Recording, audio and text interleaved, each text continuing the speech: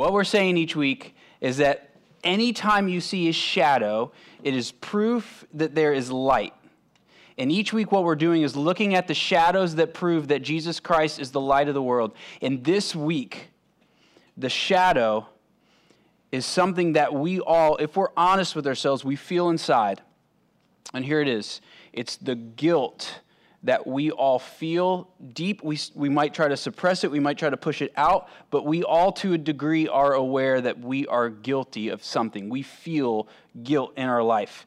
And today, what we see Jesus do is give us a recipe that changes everything for us who feel guilty. And here's the recipe. Not the sound. The recipe is this. Jesus condemns the proud and then forgives the condemned. He condemns the proud and forgives the condemned. Now, here's what he's doing. He's taking those of us who are prideful, and he's showing us all the reasons why we have no reason to be prideful. He's showing us our guilt, but then as he does that, he offers grace. He makes the arrogant insecure while making the insecure confident in grace. He disturbs the comfortable, but then comforts the disturbed. And he breaks down the self-righteous, but then builds up the outcast. And here's how he does all of this. He does it by demanding perfection, but then offering grace. And he doesn't come off, 100% both of those things doesn't come off of any of them. And he alone is the only one who's able to do this. And personally today, if you'll let him get inside your head and inside your heart, he's going to show you that you have been approaching God in all of these wrong ways, that you are falling into this trap. But he's going to give you the recipe that rescues you from that trap. So we're in John chapter 8. We're going to read the last verse of chapter 7 and then up through verse 11. So here you go. They went each to his own house, but Jesus went to the Mount of Olives. Early in the morning, he came again to the temple. All the people came to him, and he sat down and taught them. The scribes and the Pharisees brought a woman who had been caught in adultery. And placing her in the midst, they said to him, "Teacher, this woman has been caught in the act of adultery. Now, in the law, Moses commanded us to stone such women. What do you say?" This they said to test him, that they might have some charge to bring against him. So Jesus bent down and wrote with his finger on the ground. And as they continued to ask him, he stood up and said to them, "Let him who is without sin among you be the first to throw a stone at her." And at once, he bent down and wrote on the ground. But when they heard it, they went away one by one, beginning with the older ones. And Jesus was left alone with the woman standing before him. And Jesus stood up and said to her, "Woman, where are they? Has no one condemned you?" She said, "No one, Lord." And Jesus said, "Neither do I condemn you. Go, and from now on, sin no more." Amen. Now, this is probably one of the most popular stories about Jesus. And it's probably not Scripture. Let me show you what I mean. So if you look in your Bibles, you're going to see two brackets around these verses. And at the top or in the footnote, it's going to say the earliest manuscripts did not contain these verses. So let me tell you what's going on here. So Scripture, what we have is tons and tons and tons of manuscripts of all the Scripture that has been written. Over and over, tons of these manuscripts. And the earliest ones don't contain this story. And the people who have studied this sort of thing, the scholars about this stuff, here's what they said. This is most likely a true story that has happened, and it circulated around, and there was writings of this story, and because people loved this story so much, it was inserted in different places in different manuscripts throughout. And we even have St. Augustine, and we have one of the popes preaching on these back in the 400s, but we don't have any manuscripts up that early. Okay? So what we're going to do is this is how we're going to treat this. We're going to say this is probably not Scripture, but nothing in this is untrue of what Scripture would say. And so we're going to go to supporting verses that are going to support what's being said here. Okay? And if that probably bored you, and I might bore you for another second, but here's the thing. If this is causing you to doubt the trustworthiness of Scripture, what I want to do real quick for a second, some of you might get lost in this. Don't get lost. Just stick with me. I want to compare the Scriptures to all other ancient writings. So real quick, okay, don't get lost. There are 10 existing manuscripts for Julius Caesar's Gallic Wars, and the earliest manuscripts of this isn't until 1,000 years later. So this was written, and then the first copy we have of this is 1,000 years after this was written. There's another one. I'm not going to do it because I'm going to mess up the words. 300. We have 300 manuscripts. This is the most of anything besides Scripture of the Iliad. And the first copy we have of that isn't until 1,000 years later. The first copy. Now, here's what Scripture has. Of all of the manuscripts, there's 5,801 manuscripts. And for example, in John, we have something that is less than 100 years after John was written. And here's what also was happening during this time. In 303 AD, one of the Roman emperors ordered all of Scripture to be burned. And so what Christians were doing was hiding and burying Scripture so that this wouldn't happen. And we still have this many copies despite all of that happening. Okay? So that's it. I'm done there. Okay, you can come back. We're going to get to the story. But the bottom line is the reliability of Scripture is overwhelming. All right, so here's back to the story. So in this story, what we're seeing is two traps that two types of people fall into. And the first type of person here is a stone thrower. We have two types of people. One is the stone thrower, and the one is who is about to be hit by stones. So we can call them the stoners and the stoned. Why are you laughing? These are traps, okay? So the first type of person here is a stone thrower. So what I want you to do is picture right now a circle of people who all have stones in their hand, and what they have done is they have thrown this woman in the midst of this circle, and they're telling Jesus, the law says that this woman should be stoned to death right now. What do you say, Jesus? And what they're trying to do is they're trying to trap him. But little do they know that they have already fallen into a trap themselves. And what you might not know is that at the time, adultery was rampant. It was happening everywhere. And here's what would needed to have happened. This woman would have had to be caught actually in this act by at least two witnesses who would have had to give a public testimony that was exactly the same. But here's the thing. These people don't care anything about that because they're just trying to trap Jesus. They don't care about this woman, what has happened to her. They just want to trap Jesus. But here's what Jesus says to them in order to reveal that they have already trapped themselves. He says to them, whoever of you is without sin, throw that first stone. What he has done here is he's shown that every single person in this story and every single person in this world deserves to be standing right where this woman is standing. He's saying to them, you are just like her, and if you can't offer her grace, you will receive none. So here's the supporting Bible verse. Romans 2:1 says, therefore, you have no excuse, O man, every single one of you who judges, for in passing judgment on another, you condemn yourself because you, the judge, practice the very same things. So these people are like the classic churchgoer. They've been going to church all of their life. They've been following all of these rules over and over and over again, and they look down on everybody else who doesn't follow the rules just like they do. And I want you to hear this. Until the churchgoer realizes that they are just like the whore at the end of the street corner, until then, they can never become a Christian. You see what Jesus is doing here? He's humbling the prideful, showing them that they are just like this woman. They all stand in need of grace, every single one of them. He's saying, if you're going to throw stones at this woman, then you better be ready because the stone's coming right back at you.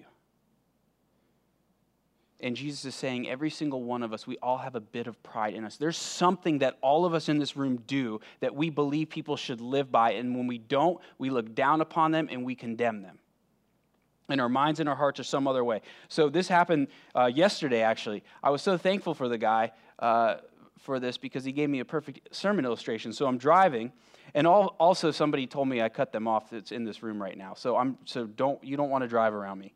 So I'm driving, and I'm going to go on the turnpike, and there's this spot where when you're going to go on the turnpike, you can't go straight, but you really can. So I'm like, well, I'm just going to go straight here. Well, there's a guy who was really upset about it, and so he got all up in my lane, and he looked at me, and he was like this. But then he never even had to go in the lane. Then he went off to the left. He just wanted to, yell at me. He just wanted to throw some stones at me. Was that you? No, but I know someone like Okay. So here's the other thing. I want you to see, here's another way to think about it. Imagine there's some type of recording device attached to you. And every single time you say, someone ought to live like this, or you say, this is the way people ought to live, every single time you think that in your mind or in your heart, it records. At the end of your life, you appear before God and it's played back.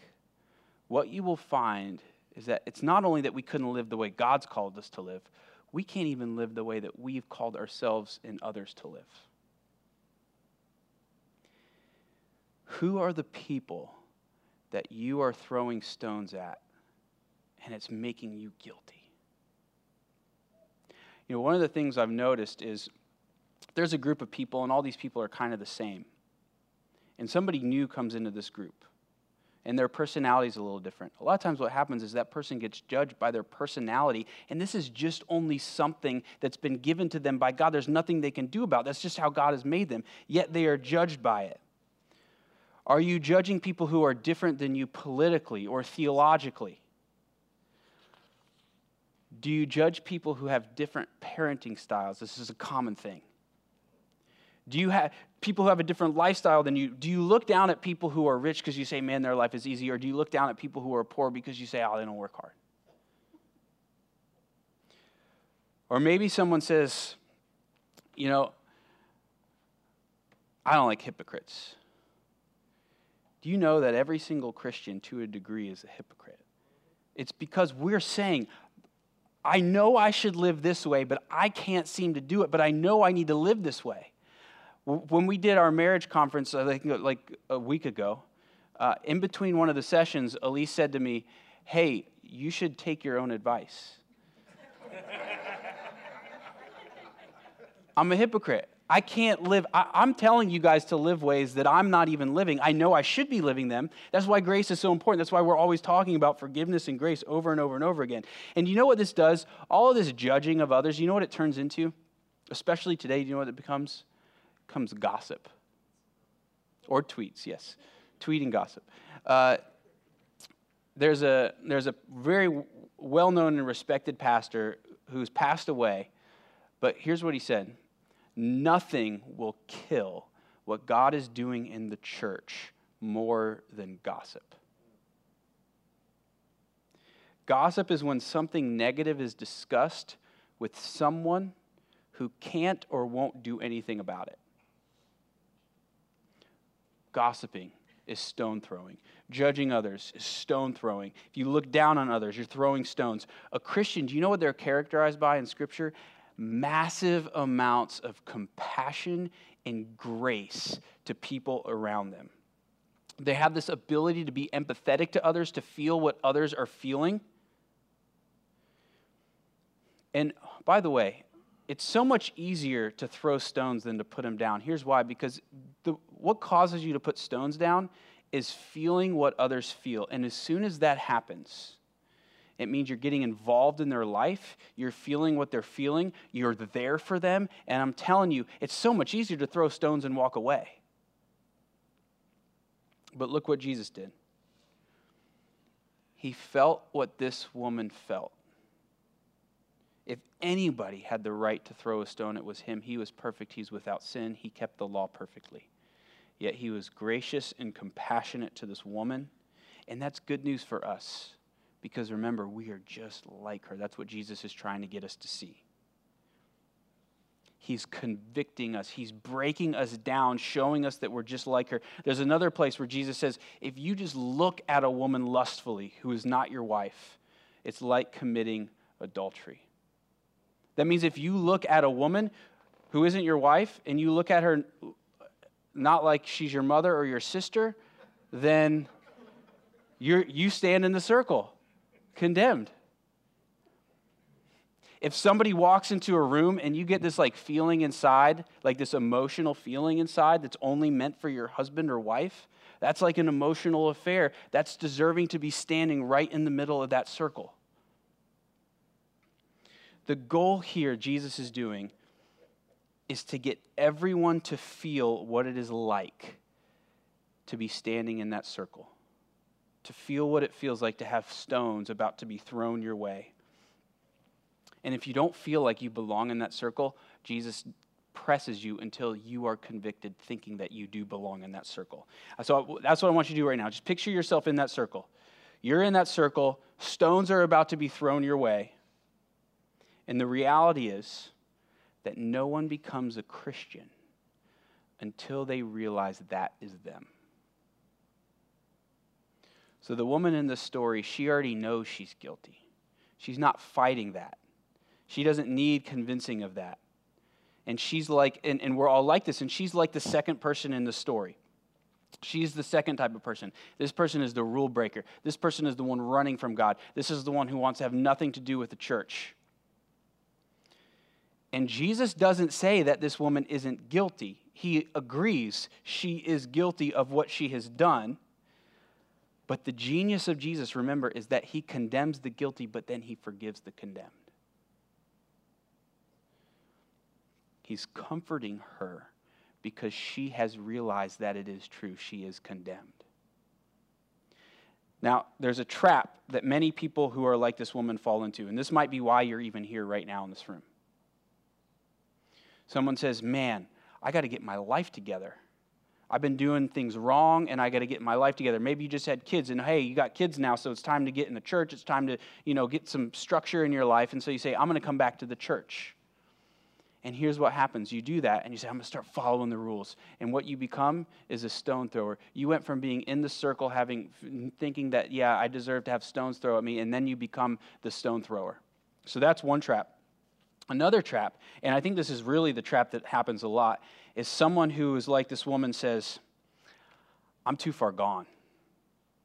There's no way I could become a Christian.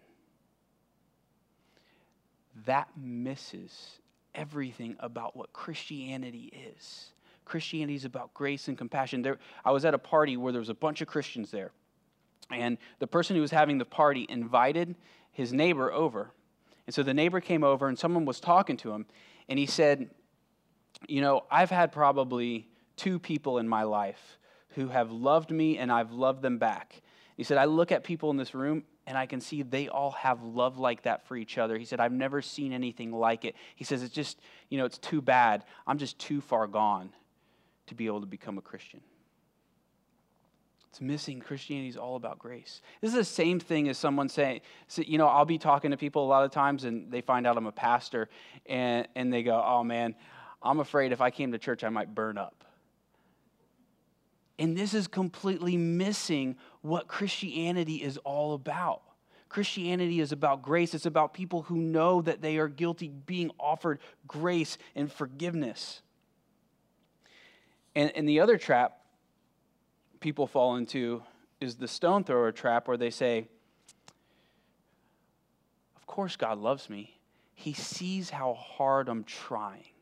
He sees the effort in everything I'm doing. He sees how I'm serving my family, how I'm going to work, how I'm being responsible. Of course God loves me. I'm telling you, nobody stands in that circle and says to Jesus, hey, tell all those people that I'm a good person. Tell them, convince them. That's not what it means to stand in that circle. What it means to stand in that circle is to go to Jesus and say, Jesus, be gracious to me. Forgive me, please. And then what he does is he stands right in front. And what we see actually is that he ends up taking the stones on the cross in our place. That's what it means to be a Christian. And if you're trying to earn acceptance, earn love, then all you have done is missed what Christianity is about. I mean, this is why Christianity is different from every single other religion, because every other religion says, this is the way to God. Follow this path, follow these rules, do this and do this and do this. And then Christianity is like, you can't do it. You need grace. The key thing here to grasp is that there is now no condemnation for those who are in Christ Jesus. That's Romans 8:1. That's our other supporting verse. There is now no condemnation for those who are in Christ Jesus. To be condemned means you know you are guilty and you're awaiting punishment.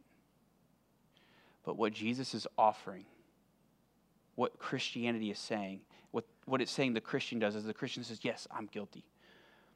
But going to Jesus means the punishment is gone because he's taken it for us on the cross. It's wiped away. He took the brunt of it. He took the stones, not us.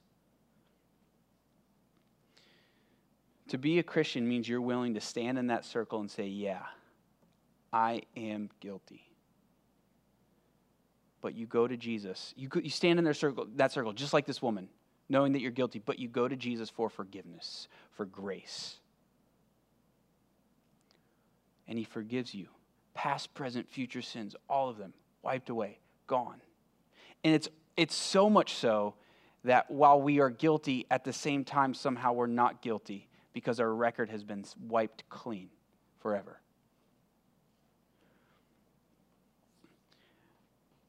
I bet every single one of us here, to a degree, if you believe there is a God, you are desperately trying to prove to him that you are lovable, that you are acceptable, that he should love you for all of these reasons and all of these reasons and all of these reasons. It's not going to work. Just accept grace. Stop trying to earn your way in and just accept the grace and forgiveness that he's offering you. The problem that we have is that we don't really believe that we're forgiven. We lose sight of us. Every single one of us, even the Christian, even me, I lose sight of the way that lose sight of my forgiveness. And then I start trying to earn and say, God, this is why you should love me. This is why you should accept me. And I'm missing the point of what Christianity is. Why do we do this? Because the default mode of the human heart is to try to earn our way to God, to earn love, to earn acceptance.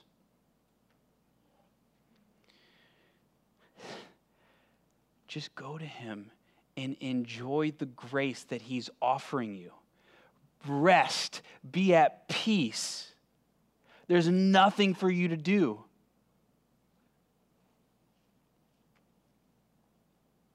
You know, I bet most of you are exhausted trying to get God to love you and accept you. Especially if you've grown up in the church. Don't even mess with me, buddy. I got your number. Okay, Joe. You are working so hard and you feel so guilty.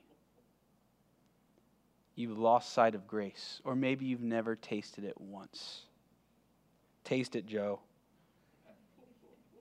Working on it, bro. Do you know what happens when you really... That's what it is. We're just going to keep talking. All right, listen. All right, come back to me. So, if you really take hold of the forgiveness that's being offered to you, this grace, you're changed forever.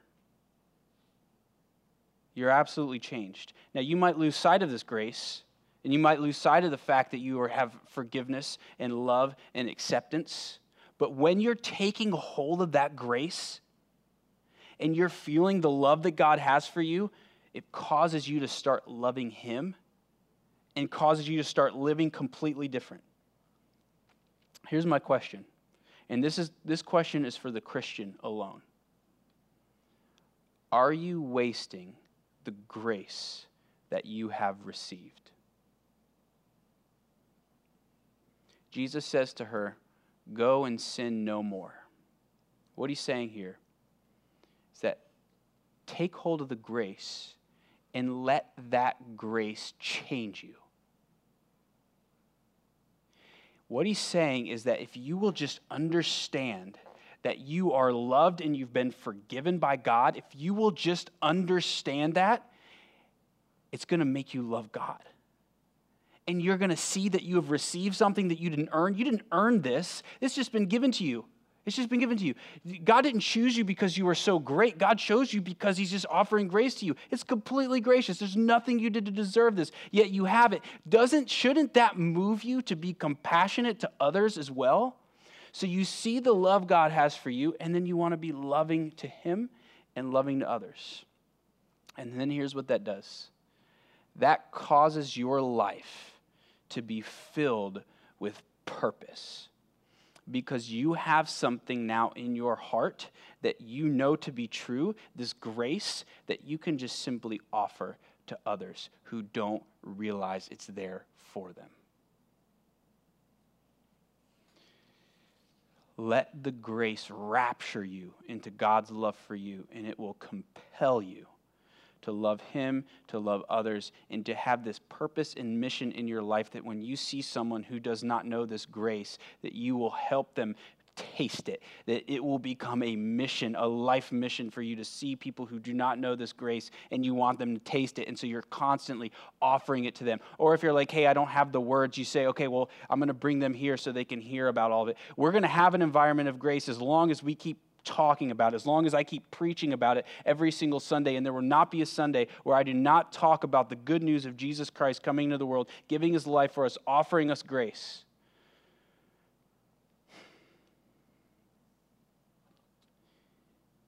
You have been served this huge feast of grace. Table set, it's all out.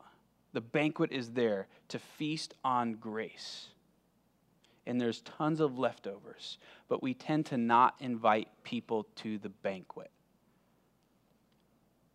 We're wasting the grace we've been given. You all have friends, family, neighbors, coworkers who have no idea that God is a gracious God. They think Christianity is about following a bunch of rules, and they're completely missing it. And you have the recipe, you have the grace in your heart that you can just offer to them.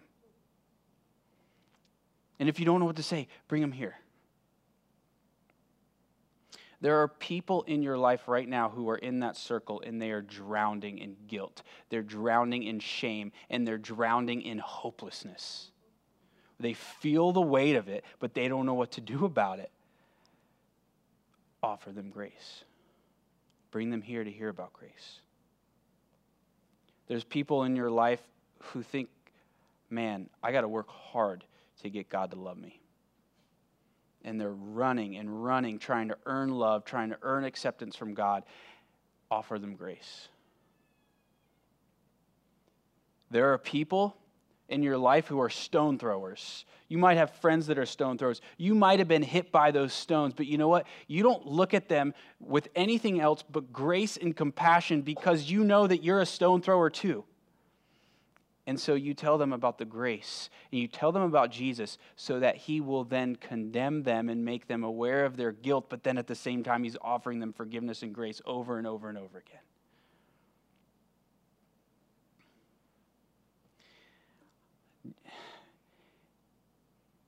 You know, I think something that is raging in our culture is this feeling of my life doesn't matter, this feeling of meaninglessness.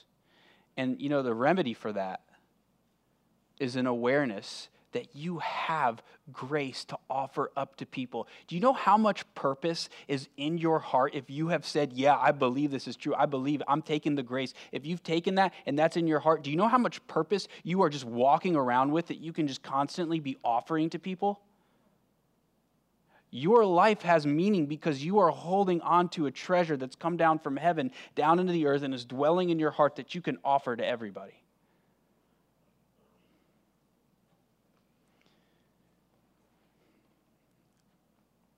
The Grove is a place for you to belong. Anyone can belong here. Anyone could feel accepted and loved here. But that's not the beauty of what's happening. What the beauty of what is happening is that grace is constantly being offered out. Many times people say, church, it's irrelevant. And I agree, the church is irrelevant if a church is not offering up the good news of Jesus Christ. But if that church is offering up the good news of Jesus Christ, there is nothing more relevant in our city than a church that is doing that. Eternity is hanging in the balances. Condemnation, forgiveness. You have this ever-flowing treasure of grace within you. Just open up the floodgates and let it pour out in the way you live your life, but in the words that you have to tell people about the grace of God. Don't waste a treasure that is always flowing. The leftovers, there's tons of them. It doesn't stop. And do you know this feast? You know how it's made? This feast, the table is set, here's how. Because Jesus Christ was condemned in your place. In your place, he stood condemned. We sang it. He who knew no sin became sin for us, so that we might become the righteousness of God. That's how this happened. The reason he can demand perfection is because he's perfect. And the reason he can offer grace is because he was condemned in your place on the cross. And that grace is absolutely available to everybody. You don't have to be in a club. You don't have to do anything. This is simply being offered to all. All of you, all of your friends, all of the city, the grace is offered. It's just about taking it. We're all standing in that circle. And Jesus Christ is saying, let's get out of here. I'm taking the stones in your place so you can get out. What you really end up seeing, you see in that circle, you see God come down and you see him hit with the stones. And as he's breathing his last breath, he says, it is finished. You can go. Get out of here. The circle is not for you. It's for me in your place. I'm going there. But you have to take the grace. You have to take it and make it yours. You have to accept that he's going to be gracious to you. And you can't earn it. You just say yes to it. That's it.